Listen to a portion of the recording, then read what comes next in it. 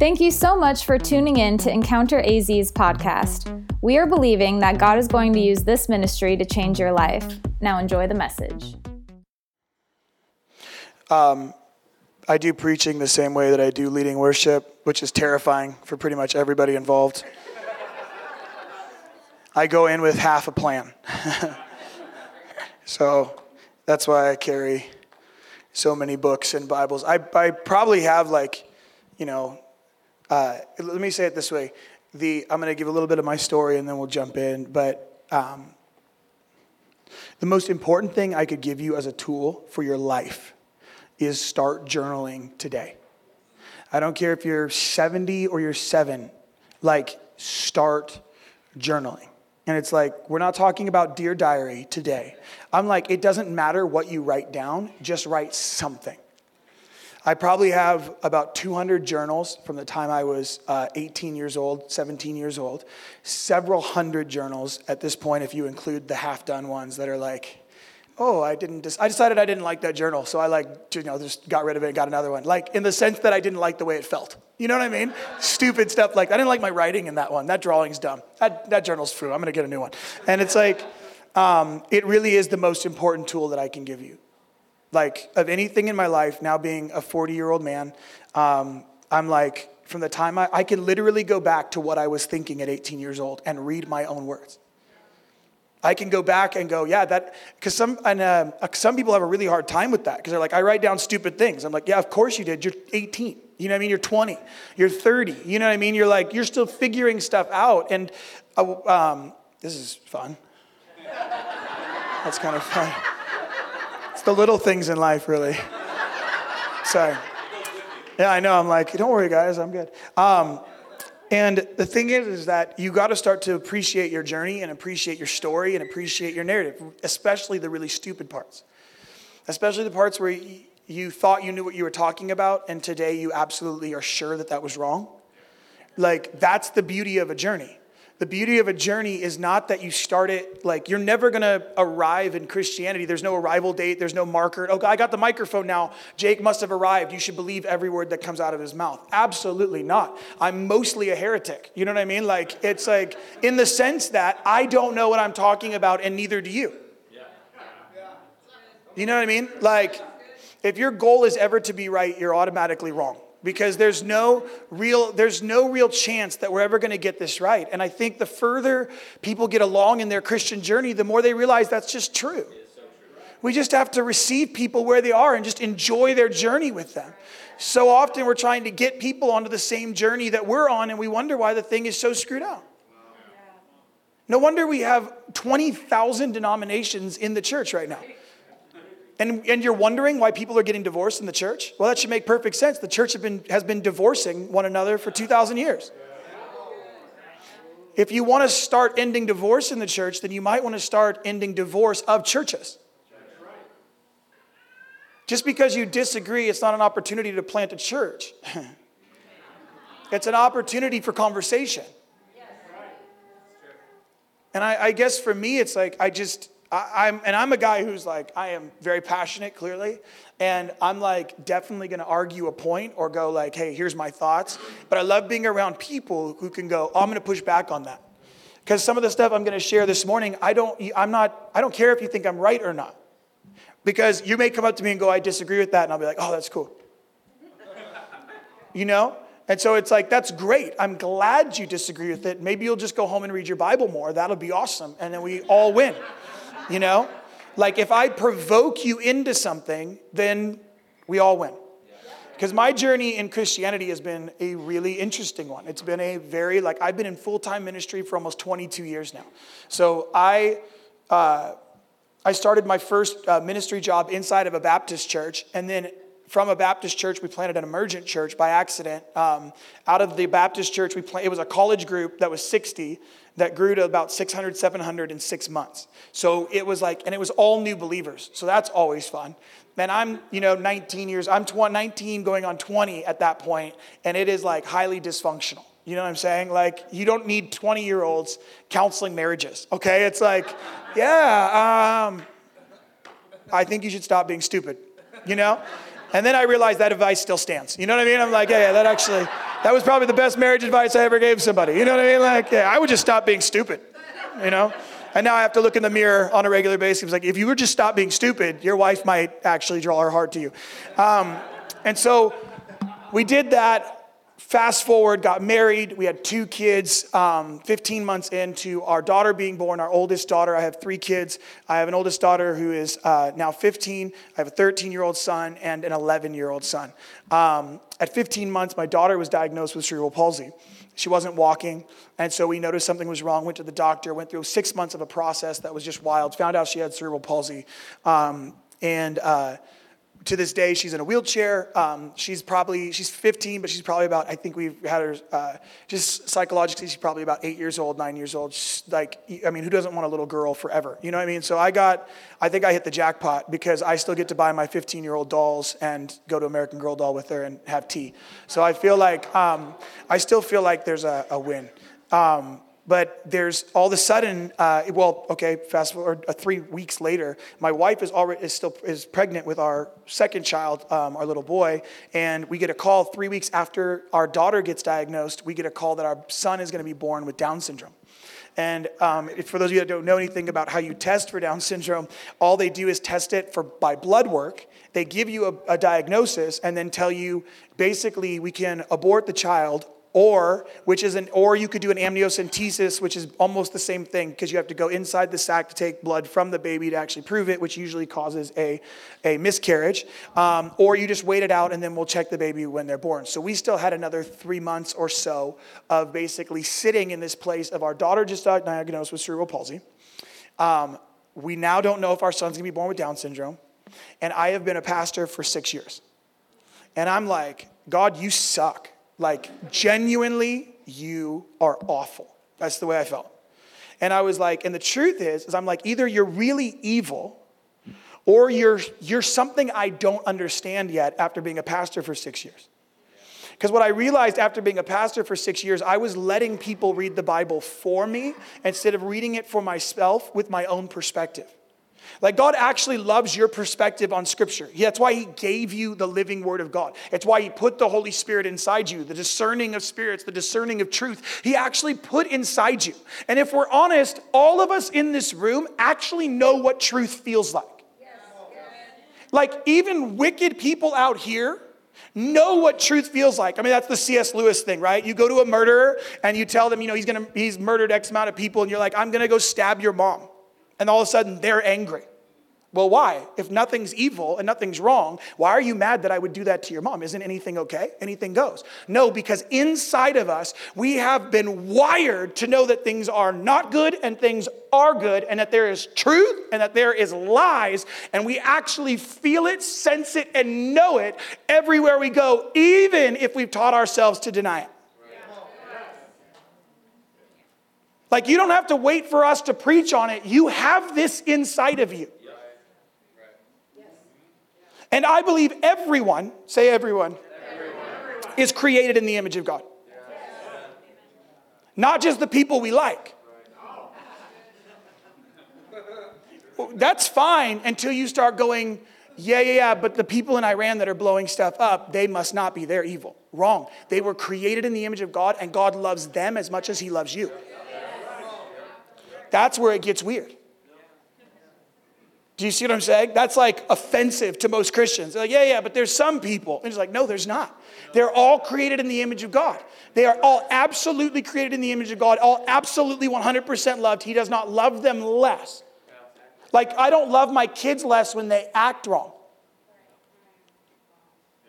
Right? There's not a measure of all of a sudden, I love you less. I tell them, you're putting blocks in between the depth of our relationship, but I don't love you any less. You might be trying to block our relationship or build walls through the way that you're acting, but at the end of the day, I still love you. And so I was like, either you're just awful, or there's something I don't know about you. That led me to a long, long story of going to a church called Bethel in Redding, California, and then buying a plane ticket from Sacramento to Kansas City and going to the International House of Prayer in Kansas City all within 7 days. Spent 3 days at one, 3 days at the other, and everything changed in 2006. So in 2006, everything changed for me, where it was like, oh, I didn't know God was this big because I had no charismatic background. I didn't know there was such thing as 24/7 prayer. I didn't know anything about a priesthood. I didn't know. And all of a sudden I realized it's not God's fault that I don't understand God. It's mine. That was my responsibility, and I was waiting for somebody to teach me about a God who gave me all access to himself. And I was like, oh man, I should have joined this a long time ago. So then I start preaching it like crazy. That's not good inside of a Baptist church, which I found out very quickly, or at least an emergent church with Baptist roots. So I was like, oh, that's kind of a bummer, because what happened is I really loved the Word and I loved the Spirit. So I had this upbringing of like, no, the Word of God, the Word of God, the Word of God. And now I'm exposed to the Spirit of God, the Spirit of God, the Spirit of God, the movement of God. And now I'm like, oh, I'm going to bring these both together. Because although I don't know now, I'm going to go after God super hard, which led to us planting a house of prayer, which was 24/7 for about a year and a half. We did that for 3 years, then got signed to Jesus Culture, then started traveling, and then just getting exposed to the body of Christ globally. And so all of a sudden, for the last 12 years, we've had like, literally, I think for 6 months, we had a paycheck in the last 12 years. We just have lived completely on faith, complete reckless abandon to God, complete just we're going for it. And we don't ask for things when we come. We just go, hey, if you want to take a love offering, that'd be great. That would be so sweet. We like rarely ever know what we're making anywhere, which has made it super fun. You know? And I'm being totally honest.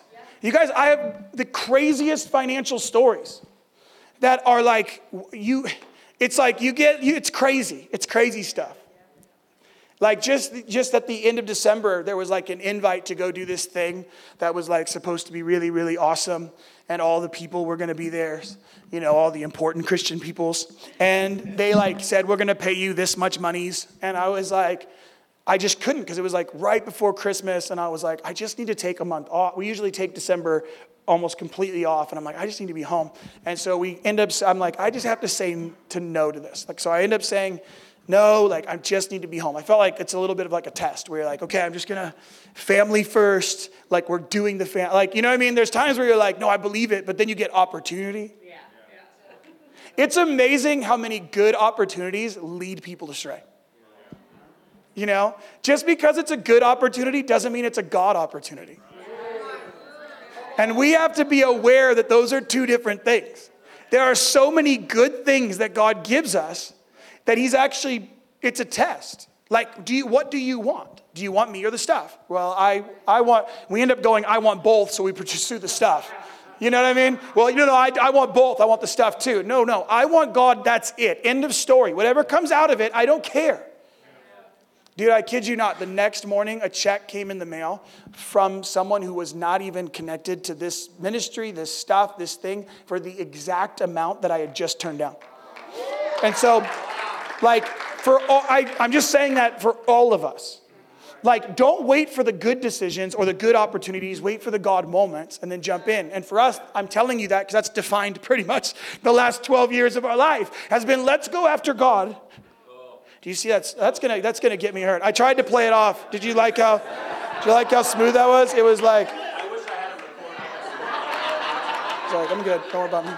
Don't worry about me. I'm gonna break my ankle. I'm still tired from yesterday. At least it's this tall. You know what I mean? Like, I watched my friend. He fell off a stage. It was awful and awesome. When you're like, oh, he's okay? Dang, that was funny. You know, it was like, he was literally at Jesus Culture, and he always preaches like this, which I'm like, dude, like, you're asking to get hurt. Because I'm like, here, I'm doing it because it's this. But most of the time, I'm like usually drawing on a board or something. I'm pretty far away. This dude preaches like this everywhere he goes. This stage was 7 feet tall. It was huge. It was a theater.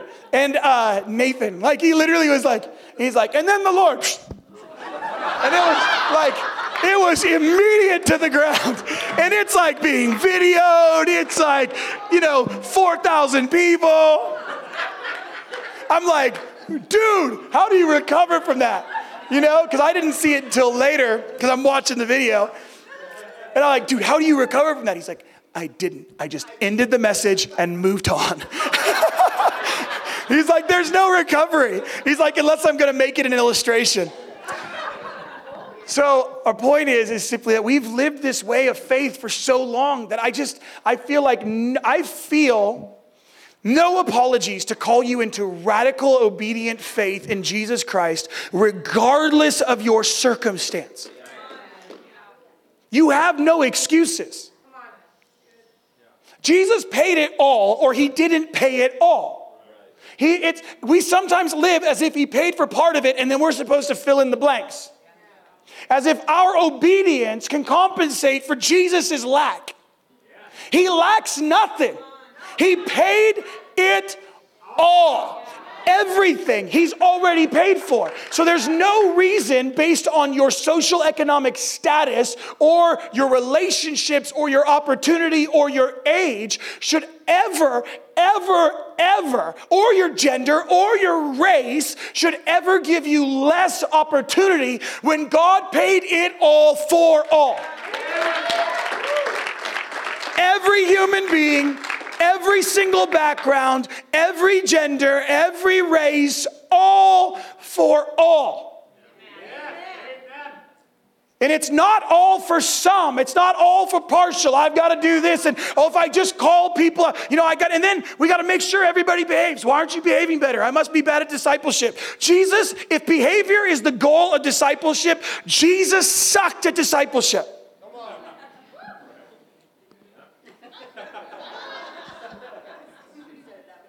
Right? Like if we're looking for behavior modification and calling it discipleship, Jesus was awful at it. Peter, he's just denying it. I don't know that dude. And then he's lopping ears off, but then you've got John, who's supposed to be, they're arguing over who gets to sit by you. There's still pride at work inside of them. Then we don't even have to talk about Judas. You know what I'm saying?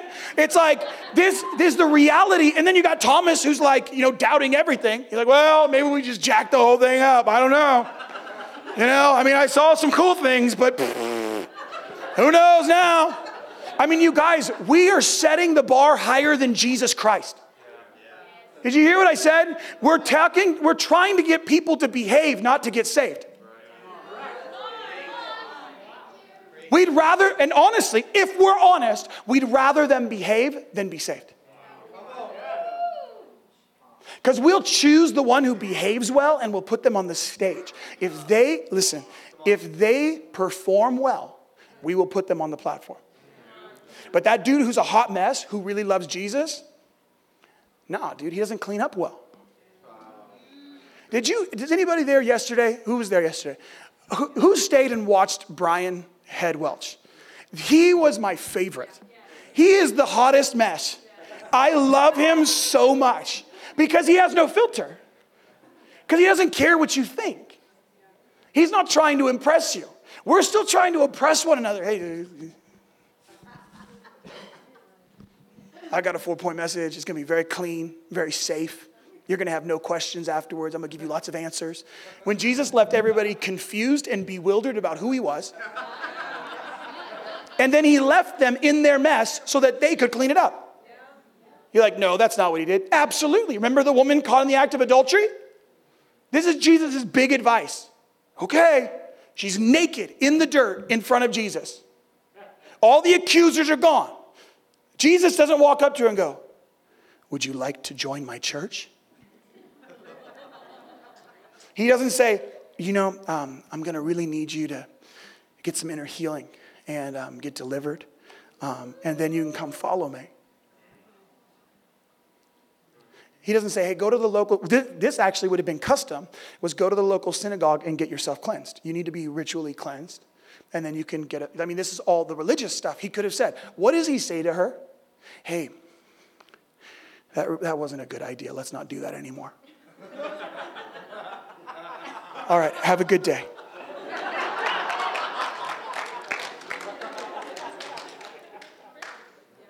We're like literally trying to get people to repeat a prayer and to behave before they actually know that we like them. That's not called salvation. That's called a sales pitch.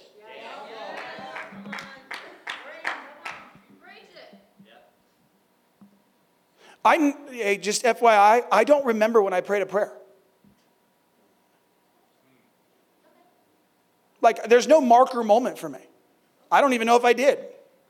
I might need somebody to pray for me after this. But my point is, I've prayed a lot of prayers over a lot of years, and they all look very desperate, and they all require me to go, I don't know what I'm doing. God, please show up. Be the Savior of my life. Be the Lord of my life. Be king over everything in my life. Oh, I've made lots of confessions, but I'm working out my salvation over the course of a lifetime. And because I see it as a journey and I see it as a story, I'm allowed to have ups and downs, and I'm allowed to enjoy all of it. Because I know who's God of all of it. And if we would stop putting so much pressure on everyone, maybe they would actually want to come hang out with us. Because if they know they belong, they'll learn to behold, then they'll want to behave. Because behavioral issues aren't about discipline as much as they are about distraction. Right? Like sin, like if you see sin properly, you'll end up seeing it as a distraction, not a distortion, and not like, oh, I'm such a horrible person. Right? It's just in the way. Because let's just take it to the natural. I want a good relationship with my wife. If I am looking at porn every day, guess what I'm not going to have with my wife? Okay, now, is looking at porn sin? Absolutely. It's adultery, 100%. Don't play games with it. Jesus says if you look at a woman lustfully, it's adultery. So if you're looking at porn in your marriage, you are committing adultery. Okay? Look, you're not an evil person. That also doesn't work. Oh, I must be evil then. He just said I'm operating in adultery, so I must be evil. No, you're a broken human being. Did you expect anything less? Why would I need Jesus if I wasn't a broken human being? Like, you know what I mean? I'm messed up. You're messed up. Woo! We would have a lot more fun and we'd be like, hey man, we're all messed up. It's so good. Like, how are you? Yeah, hi, I'm Jake. I'm messed up. It's really great. Great to meet you. Really messed up. So awesome. Yeah, that's sweet. You're messed up too? Sweet. We should hang out. Like, I actually know the guy who likes messed up stuff. His name is Jesus. That's so awesome. Do you know what I mean? So my point is, if I want a real relationship with my wife, I have to get rid of distractions. Now, we could start calling them, we could call them what they are, which is sin. And then we could feel guilt and shame and try to discipline our way out of them. Or we can start to understand the real narrative, which is I actually want that out of the way, not because I'm trying to be a better Christian, but because I want a real relationship with my wife and a real relationship with my father. Amen. It's just in the way. Do you see the difference? Yeah. One is motivated out of fear. The other is motivated out of love. I don't want a distraction in my marriage. I don't want a distraction between me and God. I don't want to cheat and steal and do all the... I'm getting rid of them because they're distractions, not because I'm a bad person. I mean, I'll take it really far just because I want to mess with your head theologically. So for those of you that think... So because for me, I don't really believe in original sin. I actually believe we were taught sin. I believe what we're born into, for all have sinned and fall short. Amen? But I believe it's a taught trait.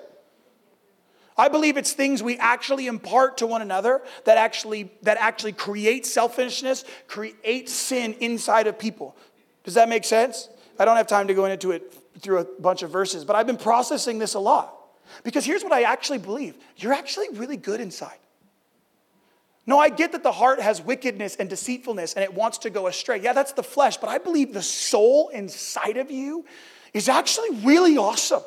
How do I know that? Because my God is really awesome and you were created in his image. Therefore, he called it very good, which means you cannot be wicked. At your core, you actually want to do this right. Which means I don't have to talk you into it. I just have to reveal it's possible. Does that make sense? Like, I just give you an opportunity to do something radical and ridiculous and step outside of your comfort zone, and all of a sudden you're like, I didn't even know that was in me. I go, yeah, that's crazy. That's actually your Father inside of you.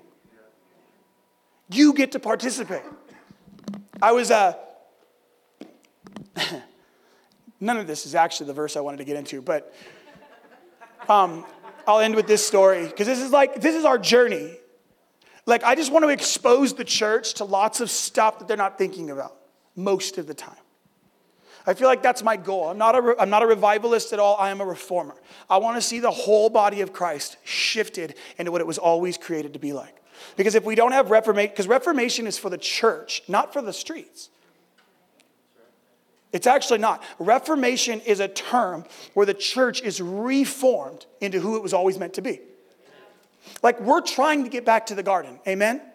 What began in the garden is going to end in a garden. So let's try to get back to the garden. We actually need to see reformation in the church so that we can see revival in the streets, so that we can have a renaissance where everybody gets to participate. So if we have reformation in a church, like, okay, how many of you want to see revival in Phoenix? Okay, great. No, keep your hand up, keep it. That means like what? Thousands of salvations, right? Okay, do you understand, how many people are in Phoenix? How many are in Phoenix? 5 million-ish. Okay, 5 million-ish. Does anybody know how many churches are in Phoenix? 5 million. I like it. I like your style. You're not quite the South, but you're almost there, because they have 6 million for 5 million people, which doesn't work out all the time. But let's just say you have thousands of churches. Amen? Something really big.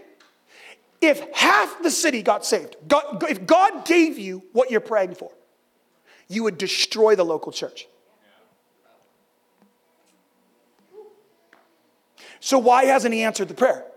Because he actually likes you. God, give us revival, tons of salvations.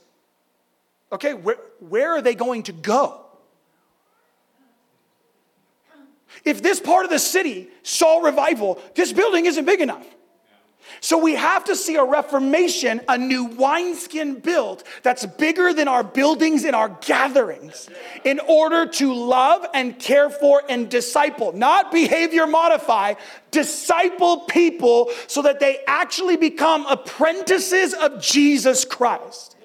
That's what a disciple is. A disciple is an apprentice of Jesus because I'm trying to take on his likeness. All I'm saying right now is some of the prayers we're praying, we think they're bold and in faith, but we're reproducing models that we've been taught because they actually self-promote.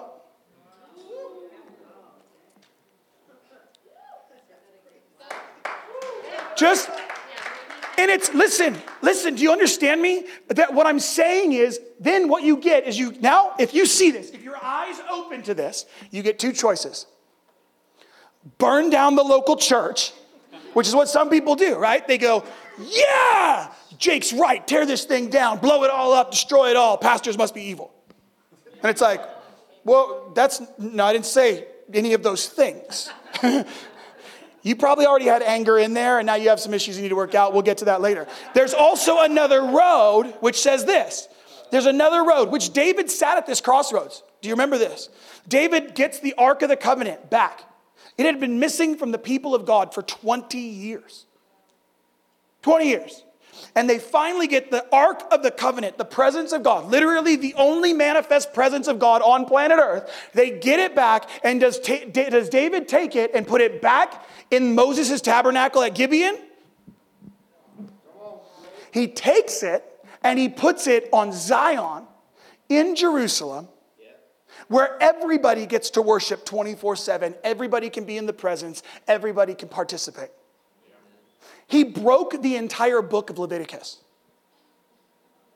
He should have been stoned. Do you know that? He should have been killed for what he did at the tabernacle of David. And what does God say? Man, that's awesome. Let's do it again. That's Amos. Right? Because here's what David did in 1 Chronicles 16. He didn't say, now I want you to go to Moses' tabernacle and burn that to the ground because we're not doing that anymore. We're doing this at Zion. Burn it down. He says, no. There's another path. In 1 Chronicles 16, he tells the Zadok priesthood to go back to the tabernacle at Gibeon and continue to minister there with no presence.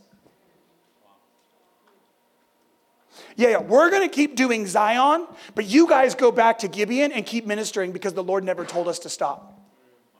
See, we keep praying for a double portion, but we don't realize if the way to get one is to honor what God did by continuing to do it and allow those who are being blessed by it continue to have that opportunity while doing the new thing that God's doing on planet Earth, So we're blessing the old, living in the new, and now look at David's continued generational line. Look at Solomon.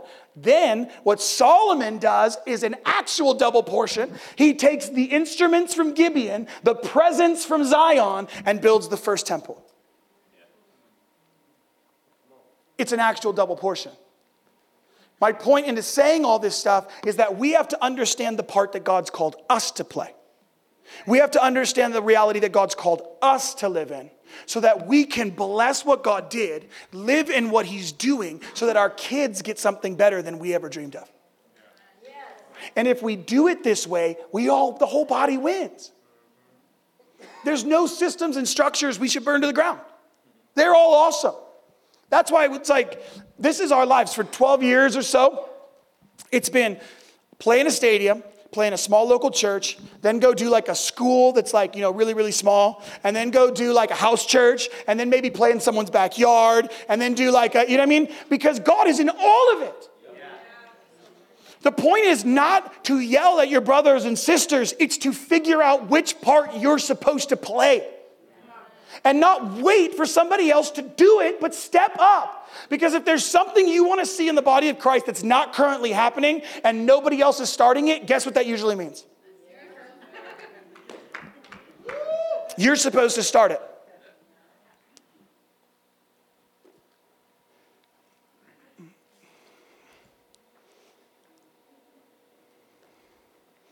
Here's the piece I just want to get into. I'm going to end with this, because I'm going to jump into this for a second. I'm going to be in two sections of Scripture. It's Ecclesiastes 3, 2 and 3, and then Lamentations 3.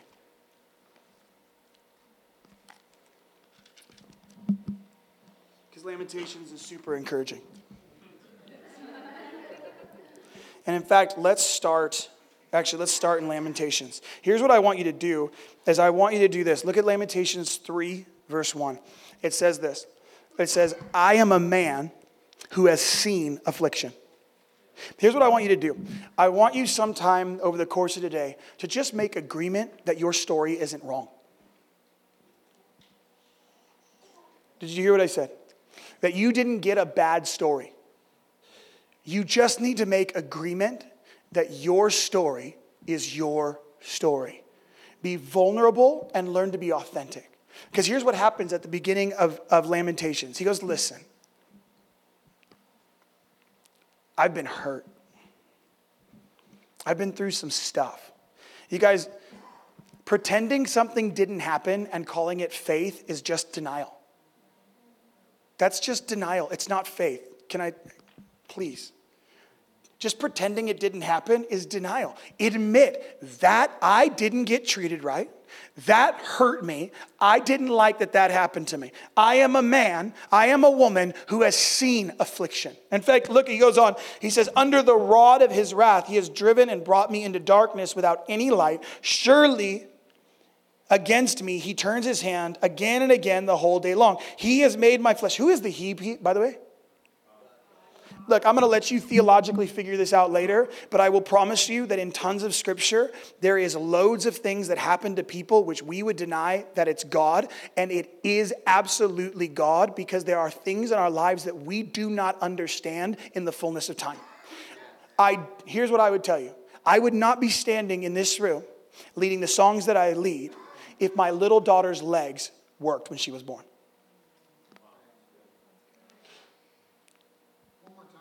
Reconcile that. I met a woman in Brazil just recently, and at the end of this year, I got melanoma cancer, and I have a nice big scar to prove it.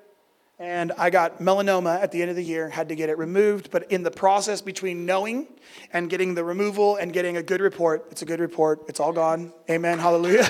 It's good. So that's why my wife was so pissed yesterday when I was sunburnt on my head. She was like, "Are you freaking kidding me? Like, please, wear a hat." So pray for me, saints. Okay. But in between, I go to Brazil, and I'm like sitting in this. And of course, I'm like, anybody who will pray, I'm finding them. You know what I mean? And this woman had a double mastectomy, had 45 treatments of radiation, gone through hell with cancer. She grabbed my hands and she said, "I'm going to pray for you, son." This mom, I'm like, okay. And she said, but I want to tell you this. People ask me all the time, don't you wish it didn't happen? Don't you wish God would have just healed you? And she said, absolutely not. Cancer was the greatest thing that has ever happened to me. It showed me more about Jesus than I've ever experienced in my whole life. And if you have it, you will survive it, and you will be better for it. But we're going to pray that you get healed, because we can pray in faith, and you can be healed. But we will receive from God whatever he has for us. And we will accept our story and believe his goodness will come from all of it. And I was like a mess. Because there's parts of our stories that we just reject. Well, that can't be God. Well, that can't be God. You guys, when you see 1 billion years into the future, how can we talk about what's God and what's not? We don't know. We absolutely don't know. I mean, even Kanye being there yesterday, he compares himself a lot to Nebuchadnezzar. Everybody's like, no, he had a Paul moment. It was a Paul conversion. And if you watch any of his interviews, he's like, absolutely not. Like, I experienced Nebuchadnezzar's story. He said, I told the world I am a God, so God took my mind. He's bipolar. Diagnosed. Bipolar. He said, God took my mind. And then when I had a moment of clarity and I chose him, he gave me my mind back. So who took his mind? Who took Nebuchadnezzar's mind? What do you do with that? I don't know. I'm not telling you what to do with that. Please, I'm not trying to speak to you and put a hard line in the sand theologically. What I'm doing is saying, just rethink your story. Because you're allowed to go. I'm a man who's seen affliction. But I'm going to go down, and this is the two parts that I want to just wrap up with, in the sense of owning the story, so that we can receive God in all of it, even the really hard bits, so that we can become the church that we're supposed to become, so that we can play the part we're supposed to play. He's doing something in the church he has never done before. Do you understand that? Isaiah 43, he is doing a new thing. It's nothing like the old thing. He's not going to repeat himself. He's doing a new thing. Can you see it? Can you see it? That's what he's asking us. Can you see it? And if you can see it, then you get to participate in it. But you can't participate in it and then bring part of your story. You've got to bring all of you. Because Jesus, he gave all of himself for all of you. So this is what it says. I love this. Keep going. It says, it's just one of my favorite passages. He drove arrows into my kidneys. That's encouraging. Especially for a guy who's had kidney stones a few times. It's just delightful. Bless the Lord. I have become the laughing stock of all people. You guys, sometimes humiliation is the gateway to humility. Then he says, I have forgotten, verse 17, I have forgotten what happiness is. So I say, my endurance has perished, and so has my hope from the Lord. Then in verse 21, he says, but I call this to mind, and therefore I have hope. Guys, 2 verses earlier, he said, I have no hope. I've forgotten what hope is. 2 verses later, he says this, I remember, therefore I find hope. What is he saying? I'm taking into account not just the parts of my story that are awful, I'm taking into account the entire story as a whole and remembering the parts that God showed up and I didn't even know if he was there. He says, hey, I know that I'm saying dramatically, I have no hope, but I just thought about my entire story and I remembered, therefore I have hope. And then it goes into a verse we normally attribute to the Psalms or to the Proverbs. And here's what it says. The steadfast love of the Lord never ceases. His mercies never come to an end. They are new every morning. Great is your faithfulness. The Lord is my portion, therefore I will hope in him. The Lord is good to those who what? Wait.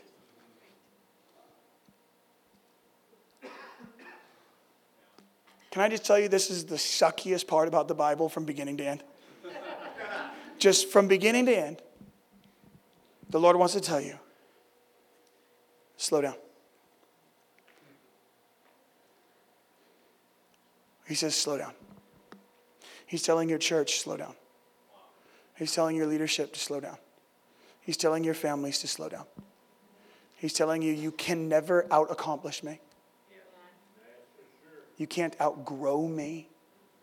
You will grow in time because I am the one who brings the rain and I am the one who brings the sun. And I will bring them in due season, not because you worked harder, but because I willed it. Because those who build the house labor in vain. Unless they submit themselves fully to the pace of the Lord and not the pace of culture. I want to read a couple of things. This book has transformed my life. This is the first book I read this year called The Ruthless Elimination of Hurry by John Mark Comer. But I want to just...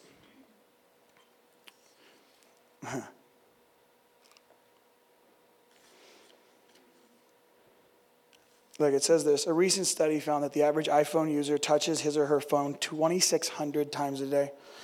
Each user is on his or her phone for 2.5 to 3 hours over a 76-session period. And that's just smartphone users. Another study on millennials puts that number at twice that.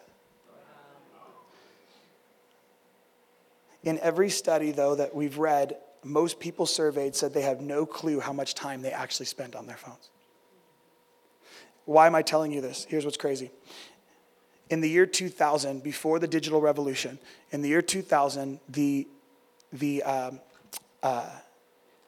average, attention span. The average attention span of a human being was 12 seconds. Now, today, it's 8 seconds. P.S., just to give you context, the attention span of a goldfish is 9 seconds. Can I just tell you that hurry is not from the devil, hurry is the devil. Yes. Amen. The most satanic thing that can happen in your life, is to think that you're behind and that you are playing catch up. That is the most satanic thing that can happen in your life. It is the most antichrist spirit that we can ever fall into, to think that we are behind. Here's why. God is where you are, not where you wish you were.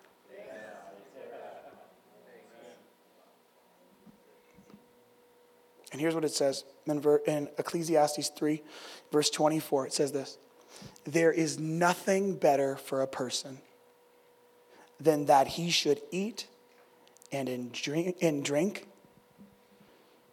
and find enjoyment in all of his toil. Can I just read that again? It says, there is nothing better for a person than that he should eat and drink and find enjoyment in all of his toil. This also I saw is from the hand of God. And then it goes to this. Then it says, the verses we all know. For everything there is a season. See, what is he saying? He's saying you can't speed up seasons by working harder. You don't make it. I have said this so many times. You should not be able to buy freaking strawberries in the middle of winter because they don't grow in the winter. We get upset if we go to the grocery store and we're like, what the? I don't care if it's December. I need strawberry shortcake. Give me my strawberries. We want store shelves full of every opportunity because we don't ever want to submit to a season again. We don't want to ever be told what season it is. But we are always, do you understand that this is how culture got off? You guys, have you ever read these stories about people getting up at 5 a.m., like 4 a.m., 3 a.m. with the Lord, and you're like, God, what the heck? Well, if you remember, most of those people lived before there were light bulbs, which means they went to bed at 7 o'clock. So, of course, they were up at 3. Do you get what I'm saying? Guys, what happens is we don't ever turn off the lights anymore. We don't ever enjoy the darkness, and we don't ever embrace seasons. We stay up too late. We bought into artificial light over true light, and we're wondering why we're so confused and we're so out of season with God. It's why we're so frustrated. Because we want him to be on our timetable, and he says you have to submit to the rhythms and the seasons that I set on course from the beginning and called good. There was night and there was day, and it was good. Day was not better than night. I set all the seasons in course. The world spins on an axis I put in place. Therefore, submit to it, not just to religious systems. Because there's a time to plant and a time to pluck up. A time to kill, a time to heal, a time to break down, a time to build up, a time to weep, a time to laugh, a time to mourn, a time to dance, a time to cast stones, a time to gather them, a time to embrace, and a time to refrain from embracing, a time to seek, a time to lose, a time to keep, a time to cast away, a time to tear and a time to sow, a time to keep silent and a time to speak, a time to love and a time to hate, a time for war and a time for peace. What gain has a worker from his toil? I have seen the business that God has given to the children of man to be busy with, and he has made everything, listen to this, he has made everything beautiful in its time. So that story that's still unfinished in your life, you know what the promise of God is? It'll be beautiful in its time. Amen? Why don't you stand up? I'm going to pray for you.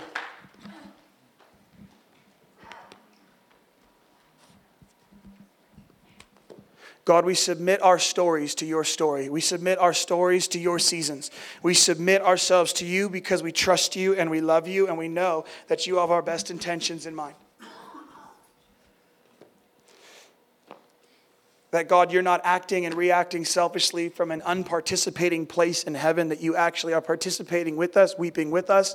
You are enjoying with us. You are crying with us. You are eating with us. You are drinking with us. You are laughing with us. You are crying with us, and that you love the entirety of our story. There's not one part of our story, even the most broken, abandoned, abusive parts, you are going to make beautiful, because the one thing you kept in your life was your scars. You didn't resurrect and deny your scars. You resurrected, kept your scars, and showed them off as a price, that you had made it through death and you had made it through hell, and that you had gotten the keys back to your life, your story, your narrative, and you were putting the entire story back on course because you are God. And I believe you're going to do the same thing in every life, no matter how tragic their story is, no matter how much trauma, how much abuse, how much brokenness has invaded their life because someone else's misuse of power, someone else's misuse of freedom. God, that you are going to take everything and you are going to make it beautiful in its time. And we submit ourselves to that time. We submit ourselves to that season. We submit ourselves to the new season that we're in for the church. We submit ourselves to it. We don't fight against it and try to sustain things you're no longer sustaining. And we also don't try to burn down things that people are finding beautiful still. God, we submit ourselves to the story you gave us, and we don't try to get other people to believe our story, and we don't try to get our story into somebody else's story. We love the story you gave us. We love the heart that you gave us, the family you gave us, the city you gave us, the community you gave us. We were born in the right place at the right time with the right family in the right community to bring you the most glory with our story. And so, God, we agree that you gave all of yourself for all of ourself. Every part of my story matters to you. You're not asking me to deny it or write it off. You want me to fully embrace the fullness of my story, invite you, and then not to invite you into my season, but God, I want to hear the invitation of heaven to get back into sync with your season. And I know that that's going to require me to slow down. And so I accept it before I even say it. I accept that you're asking me to slow down. That you're inviting me into the slowing. And that verse we just ended, we be still and know that I'm God. That hurrying up never got anybody to know more about Jesus Christ. It only led them farther away. So we submit ourselves to seasons and times. In Jesus' name, amen.